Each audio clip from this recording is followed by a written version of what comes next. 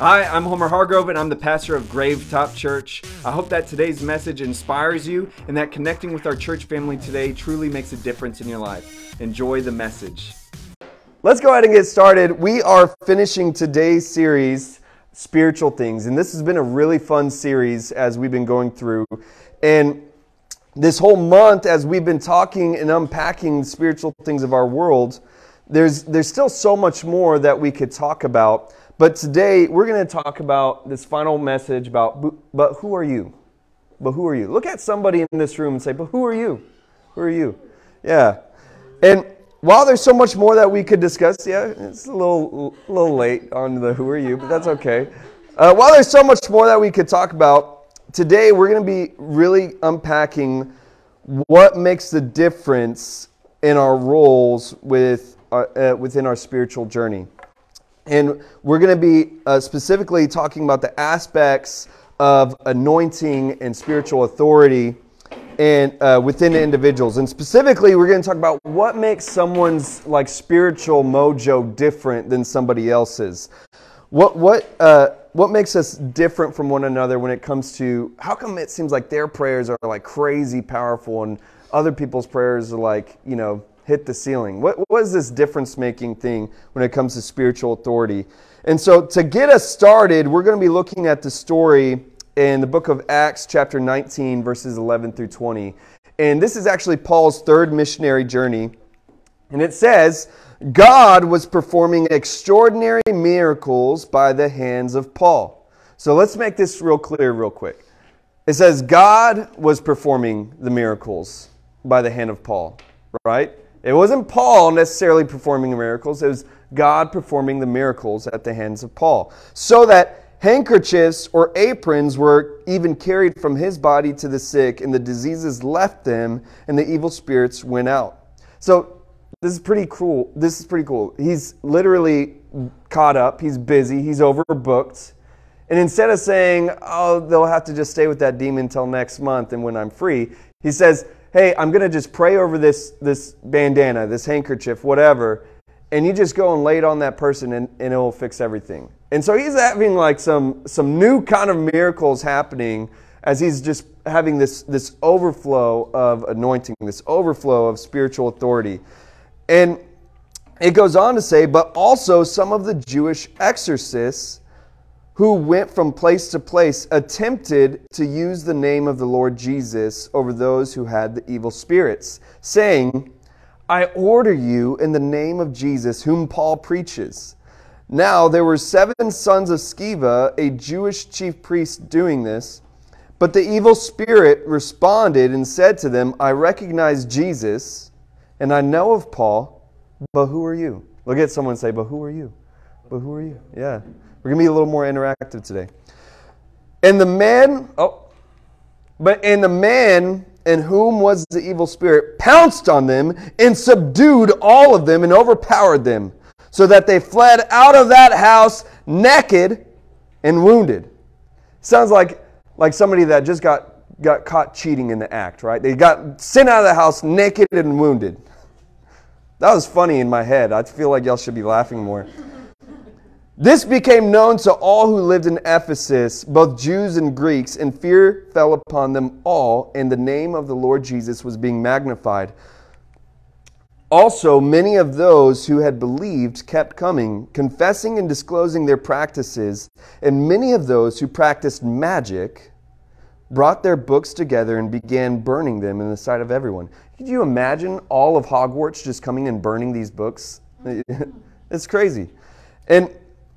And they added the price of the books and found it was 50,000 pieces of silver, so that the word of the Lord was growing and prevailing mightily, and thus marked the first ever Halloween. No, I'm just joking. But this story is really, really intriguing. It's really intriguing because it gives this movie-like display of this spiritual world, this realm, interacting with the physical realm.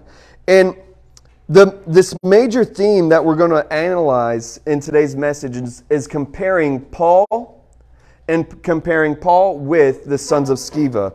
So let's start with this first point, which is God's no tool. God is no tool. God's no tool. And I want us to understand that Paul, in this story, he's just killing it. He is killing it in this spiritual ministry game. He's not only just doing works, just all this stuff within his own ministry by praying, by preaching, having handkerchiefs laid on people. I mean, could you imagine blowing your nose and someone being healed by that tissue? I mean, this is some crazy stuff that Paul's got going on. And he is walking with a clear spiritual authority that is obvious and recognized by all those who see him. But it is so obvious to where even people who do not believe in Jesus, who do not see as Jesus as the Messiah, are recognizing this authority, this power from Paul. And then you got these good old boys of Sceva who are doing an all right job up to the point where they have this high-profile engagement. You get this high-profile demon that responds in a not-so-pleasant way. I think what the difference is between Paul and the sons of Sceva is that Paul, he saw himself as a tool for the hands of God. He saw himself as God's tool. While the sons of Sceva, they looked at God as their tool. Y'all feel me? Paul saw himself as God's tool while they saw God as their own tool. Whenever we envision God as a means to an end, we are making ourselves out to be greater than God. Any moment that you're trying to use God, you are trying to make yourself out to be greater than God. And God simply doesn't work like that. Think all the way back to when we see this display of Jesus being tempted by the devil in the wilderness. And there's a moment where the devil says, look, scriptures say that the chosen one, that God himself won't let the chosen one to dash his feet against a stone so that he will not get hurt. So let's go ahead and test that out. Jump off if you really are the Son of God. And God's angels will lift you up and protect you. And Jesus responds saying, the scriptures also say that you should not test God. See, that's what that means right there, is that you should not test God, that you shouldn't try to use God. Tool that to work the universe to bend to our beck and call, but that God is truly the Creator, the Almighty. And so when we understand that we live to serve God and that God is not meant to serve us, it's a much different perspective. In fact, it's a different theology. I think that we've misunderstood the implications when Jesus positioned himself as a servant to us when he died on the cross, when he washed the disciples' feet. He served us. But he even clearly says that I'm setting an example for you to serve others when he was washing the disciples' feet. And we've taken that and we have looked at God as this servant to us. We've misinterpreted what Jesus said. And rather than seeing God as his servant, Paul saw clearly that his life was devoted to serve God through ministry. His life was devoted to serve God, not the other way around. And every time that he ministered, whether through preaching, praying, or having these kinds of miracles happen, he did so from the heart of, God, use me. God, use me. See, that's a servant mentality. I will step forward. I will be used by God. And it's a place of humility. And the sons of Sceva, on the other hand, when they looked at what Paul was doing, they tried to mimic it for their own personal gain. I think that's why, even in the end of the passage, it elaborates how all of these like sorcerers and those who used magic and dark arts, how it puts them in that same pile. It says that they were the Jewish exorcists, but it puts them in the same pile as these magicians and these sorcerers, these witches and warlocks and etc. And it's because they had the same motive.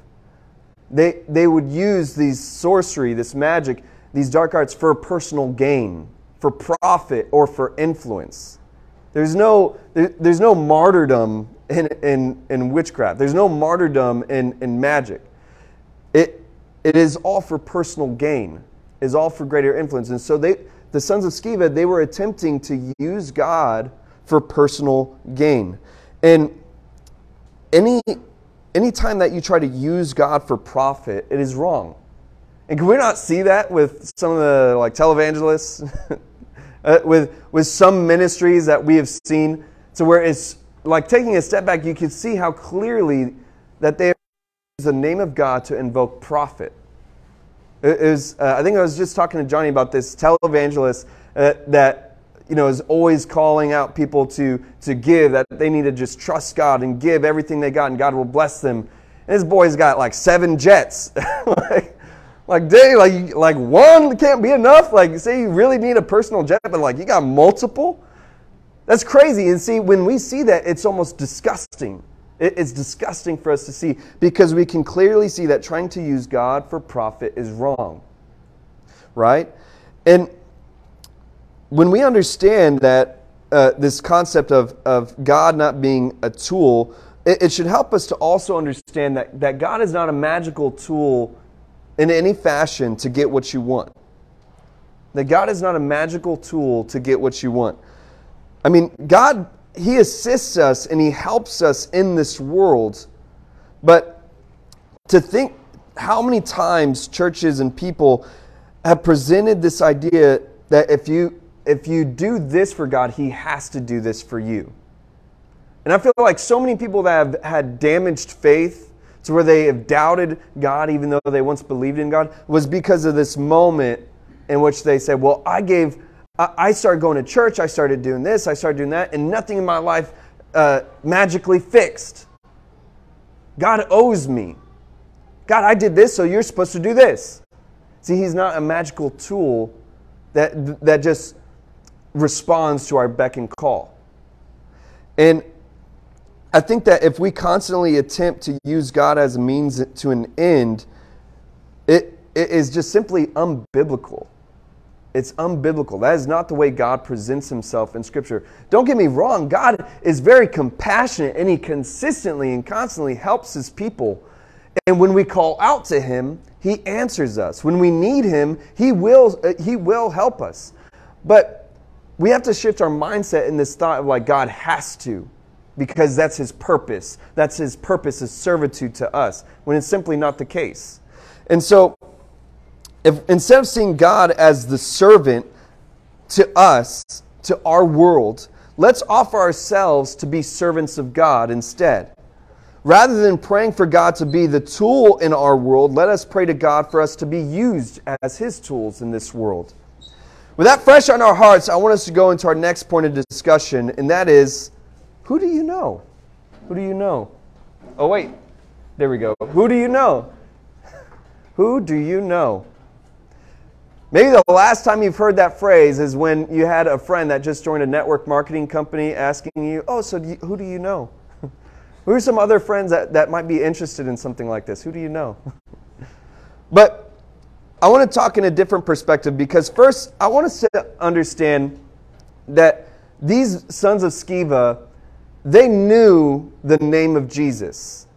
They knew the name of Jesus. And let's settle on this for a moment. Just the name of Jesus was enough for these exorcists for a period of time to be casting out demons. That's a really crazy thought, that just the power in the name of Jesus alone was enough to make demons flee. Man, if you ever got those ooga booga things going on at home, just start declaring in your home, Jesus is Lord, and it's going to be freaking demons out. You're going to be able to expel some ghosts just like that, right? Just go in your home and just start walking through the room saying, Jesus is Lord. And just the name of Jesus is that powerful. But now, what we saw is this distinction. Because the minute that they came face to face with this demonic possession that said, who are you? It wasn't just, who are you? But the demon was asking, who do you know? Who do you know? Because he says, I know Jesus, I know Paul, but who are you? And the only reason he knew Paul was because Jesus knew Paul, because Paul knew Jesus. And so it shows us that there's this distinction between the name of Jesus and the blood of Jesus. See, they knew of Jesus, but they didn't know Jesus personally. And it shows this clear distinction that our faith in God is engaged on a relational level. Jesus marks his followers through his blood. And when we look at this, it makes a lot more sense when we see in Matthew and the other Gospels when Jesus says that many will come before me and say, Lord, Lord, but I will respond saying, I never knew you. I never knew you. And they will say, but Lord, we cast out demons in your name. What? Just like these guys. But we did this in your name, in your name, in your name, in your name. And he said, get behind me, I never knew you. And see, it invokes this relational aspect of Jesus. And it's that knowing him personally that marks us with this protection of his blood. And it leads me to understand that the more that you know God, the more you will show God. The more that you know him, the more you will show him. And I think that this shows how relational God is with us. That we can't fake our way around him. That we can't pretend to go through the motions of a religious show. That we have to truly know him. And that he wants us to know him. That he is not satisfied with these manipulated results. That we can't try to pull things out of Scripture like, well, I should have hell insurance because of this. God's like, man, there's something so much greater than hell insurance. It's a relationship with your Creator. And I really believe that this is the secret to unlocking the supernatural in our lives. And it's really just deeply knowing God. And our whole life pursuit is trying to know God in our lives. Every aspect of greater ministry that I've learned has been in the moments where I'm trying to simply know God more, and all of a sudden it's like this veil is removed, this deeper thing is uncovered. And I believe that when we understand that the power of God works like this genuine relationship with Christ, it is best seen in the surrendered kind of life. And just how Jesus, he always, in Revelations and throughout the New Testament, he refers to the church as a bride. He gives this relationship that I'm talking about as an analogy to a marriage. And when I think about when I married my wife, and if I were to try to understand what Jesus is talking about, being us as the church being the bride of Christ, when I look at marriage and I think about this connection to one another, this covering of one another. See, when I married Lauren, anything that happened to her mattered to me. If someone treated her in a bad way, even if they didn't do anything to me at all, boy, you're going to have problems. It is just because she's under my covering in this relationship. Anything that happens to her, I come in and I want to protect her. I want to guard her. You'd be having to hold me back from showing up at her workplace. I'll be close to being like that kind of hood. Like, let me see your boss right now. Bring him out here, talking to you like that. In the same way, the things that she cared about, I cared about. You want a new car, baby? Man, that's all I want to do now is get you a new car, baby. She loves her little brother. She loves her brother. For me, I'm like, my siblings are all right. But she loves her little brother. And so you know what? For me, I love her little brother. I took him in. I cared about him, not because he did anything necessarily special, but because of her, I care for him. It's this covering just because of our relationship. And that's how it is with God. That's how it is with Jesus. It's just this thing that happens almost like osmosis. And so now that we understand how incredibly relational God is with us and how it affects the spiritual world, let's talk about one last thought, and that is there are no shortcuts. There are no shortcuts. And I think the most interesting part of this story, probably the most important one, is what happens at the end to these sons of Sceva. They get humiliated and injured in a public view when their ministry just blew up in their face. Completely blew up in their face. And I think it's a perfect display of what it's like to treat the things of God as ordinary. When we treat the things of God with irreverency. And I want to be clear, I'm not talking about not being yourself. I believe that the Bible shows us clearly that we should be transparent with God. In fact, God likes it. He loves it when we are honest with Him. When you look through the book of Psalms, which were predominantly written by David, King David is known for being a man after God's own heart. For being a man after God's own heart. It was such a relational way that he was described. Now, David was not perfect. And I'm not even talking about his big mess-ups like murder and adultery and crazy stuff. I'm talking about like, even just in his prayer life, I think what we see is the clear relationship, this transparency that God is trying to talk to us about. You read some of the Psalms, and David's writing like, God, they have hated me without cause. They have surrounded me. And all of us are like, been there. Yeah. And then he goes a step further. It's one thing when we like feel that in our hearts. He goes a step further. He says, and God, I want you to kill them. You ever pray like that? God, I want you to kill them. It's like, okay, okay, David. I get it. You're mad. Like, okay. And he says, no, I'm not done yet. Not only that, I want you to kill their children too. It's like, David, calm down. Like, I know you're mad, but like, take a chill pill, man. This needs a. And see, we see in Scripture, God says in Deuteronomy that He commands the people to not punish the children for their parents' mistakes.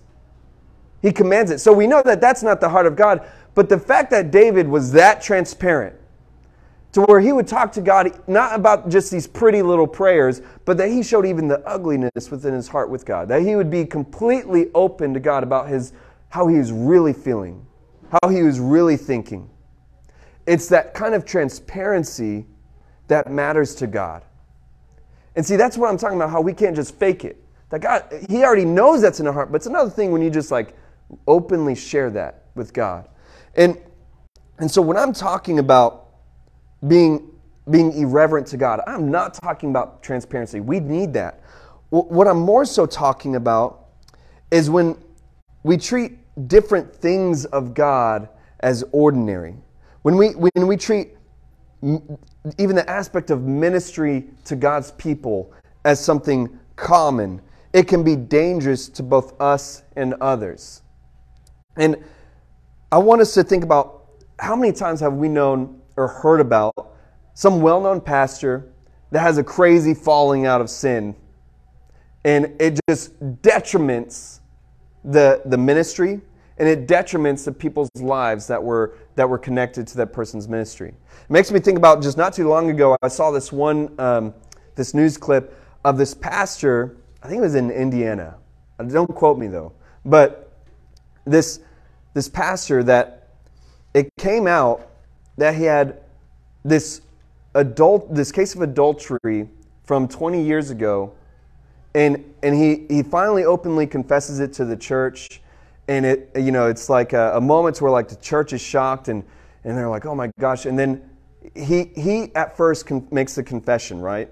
And he, said it in so many ways. I wish I would have done this. I wish I would have said something earlier. And when you ask me why I didn't, it's really because I was afraid. And you know what? The whole church gave him a standing ovation. Like, wow, thank you for coming forward and being transparent. Because just like we see in Scripture, God honors transparency. But here's the kicker. Here's the part that made a difference. Right after that, someone else took the stage. And it was unwittingly the person he had committed adultery with. And she goes up there and reveals that she was 16 when he took her virginity on his office floor. Oh, yeah. Yeah. You ever wanted to take back a clap? you ever clap for someone that you regretted clapping? It's kind of like voting, right? It's like, oh man, I should have voted for that guy.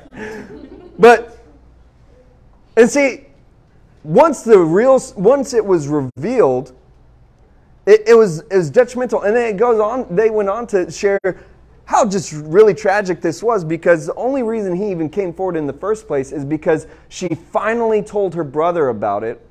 after years of that eating her up inside, feeling confused and lost in her faith.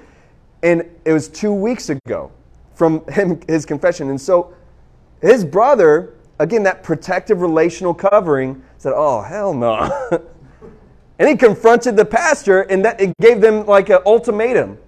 And so that is the only reason he even confessed in the first place. See, after that, people were not clapping. They were almost holding people back, like, you do that? Men going up to the stage wanting to take this guy out.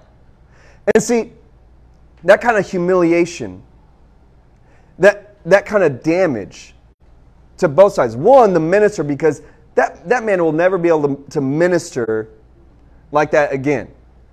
Because even with rotten ministers, there's moments where they do make a difference. The message they give, the gospel is so powerful, it goes beyond people. And so to know that he'll never be able to have an impact in ministry like that, unless he goes to a place where like he's not known or something. But can't make the same kind of impact in ministry, and you're damaged as well.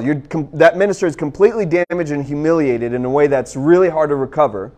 Just like these men of Sceva were wounded. And then all of the people that man administered to are now dealing with this challenge and confusion of their faith by receiving ministry from a man that didn't practice holiness. And see, I think that the level that we can understand this level of holiness for the preacher, for ministers. We can understand that trying to do the work of God without the holiness of God is dangerous to you and to others. Something that we need to grasp. But we use this like excuse for ourselves. And we disqualify ourselves from ministering the gospel to people because of the actual same reason. I'm not saying that we have to be perfect. I'm not saying that we have to be holier than thou. But what I am saying is that when we understand a pursuit of holiness within our life, and what is holiness? Knowing God more. Simply pursuing God and everything that comes with it. When I found God in my life, no one had to tell me to stop doing something. No one had to tell me to repent of anything. Because the closer I got to God, just naturally, my heart would change to where I no longer desired the things that I used to do. I no longer desired to beat people up for no reason. Well, before I really desired that. I liked to hurt people, but after I got closer to God, I realized I don't like that. I like to help people instead. And see, my heart changed. That holiness is found in the pursuit of Jesus. And instead of us disqualifying ourselves, we should understand that holiness is for us too. Because when you understand the importance of holiness, you will feel more empowered to be a tool at God's hand. What I found, the number one hesitation people have when ministering the gospel in any capacity. I'm talking about even if you just feel in your heart that you should invite somebody to church, but you hesitate. You randomly feel this unction like, oh man, someone should pray for them. But not me, I can't do it. Talking about those months, the number one hesitation is that feeling and fear of being a hypocrite. It's that hesitation like, well, I can't, I'm still so messed up. And we have all this reserve because we think we're not good enough. And what it really boils down to is our perception of holiness. Because how can we promote a changed life in others when we ourselves have stepped back into our old life? It's the biggest thing that stops us from being used by God the way that Paul was. And I want us to understand that we are all called to reflect the light of Jesus. I once heard that Jesus is like the sun and we as the church are like the moon. We do not emit any light on our own, but we reflect the light of the sun. And that is what it is like as Christians, that we're truly supposed to reflect the light of Jesus. And we simply shine brighter when we put an importance of this holy lifestyle, a holiness pursuit. Now look, I'm not saying that we have to be perfect, okay? But there's a difference between like struggling with sin, like, oh, I'm trying not to do this, or I'm trying to do better, to think better, to treat people better. There's a difference from that and then like just swan diving into it. You know what I'm saying? Doing a backflip on the way down. it's not about us being perfect, but us simply having this idea that it's important. Hey, just this week, I almost slashed some lady's tires in the pre-K drop-off. Okay, I'm not perfect. Yeah, I'm ghetto like that. Cut me off like that. It took me 10 minutes to talk myself out of doing something. And I don't even want to share what I did do or say. But it's not about being perfect, but it's about this attitude of understanding and reflecting that this idea of holiness matters if I want to make a difference for the kingdom of God. If I want to be used by God, if I want to know Him more, then it's just this natural reaction that should happen. And maybe the very thing in your spiritual life, you know those moments where you feel like you're spiritually blocked? Maybe, just maybe, it's because there's this veil of holiness that we need to break through. I'm not saying that you have to earn your way into God's presence. We are only made holy by the blood of Jesus. But maybe there's something just that is this like wedge in your life that you need to step over. And for me, a long time ago, I was saved. I was a Christian, and I was starting these steps of ministry of being used by God. But the wedge for me was like smoking weed. I'm not saying smoking weed is a sin or not, but what I am saying for me is like this wedge that was stopping me from getting closer to God. And when I finally broke through that wedge, that veil, I found just this new level of God in my life. And see, that simple aspect was like, it was breaking through this level of holiness to where I could trust God with my peace. And maybe that's the thing that you need to look within yourself, within your own spiritual walk. Maybe you should even consider just doing a 3-day fast to seek God and asking God, what does that look like for you personally? What is something in your life? What can happen to bring you closer to God personally? Imagine just doing a 3-day fast. That's not long. There's 365 days of the year to pig out. What's 3 days? Say, God, I just really want to seek you. I really want to seek you, and I want to grow closer to you. Imagine you have no other desire in your fast. You're not fasting because you need a new car. You're not fasting because you need God to intervene in some miraculous way, but simply fasting, saying, God, I need you. Man, how powerful would that be in our lives? With that being said, I want us to close our eyes and bow our heads. And maybe as I'm sharing this last message of this series, you're feeling this compelling in your heart, this moving within yourself to make a step forward of putting your trust in Jesus for the very first time. As I'm talking about holiness, I'm trying to make it abundantly clear that it's not that we are holy, but that we are only made holy by knowing Jesus. And if you're here right now and you realize that you've never made this moment, this introduction of yourself to Jesus, and you want to make this decision to put your life in His hands, to surrender yourself to Him, just as Paul said, God, use me. Maybe you just need this moment where you said, God, I need you. I want to go into that covering. I want to trust in Jesus. If you've never made that decision and you want to today, with every head bowed and eye closed, I want you to raise your hand. Amen. Amen.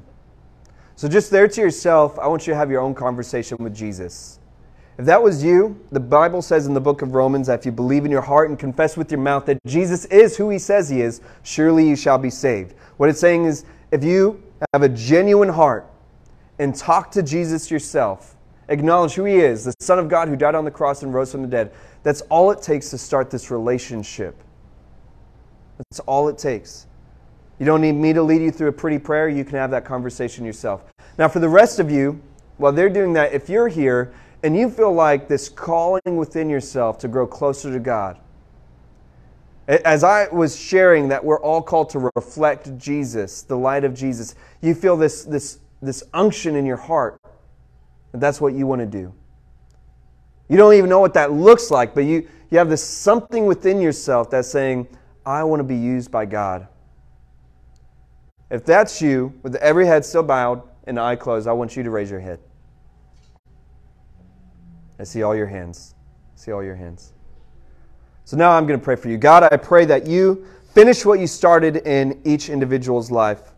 And I pray, God, that you just speak to them clearly, help them to be sensitive to your voice. And I pray that you would just show them what it is like to be used by you. I pray that you'd speak to them and help them to hear your calling.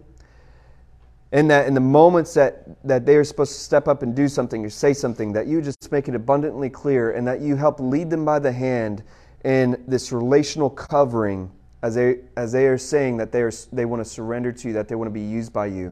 And I pray that you just show them even this week how real you are, how clear you are, how powerful you are, and how much potential is lying within them as being reflectors of you, Jesus, as being tools of the kingdom of God, as being witnesses of you. In Jesus' mighty name, amen and amen.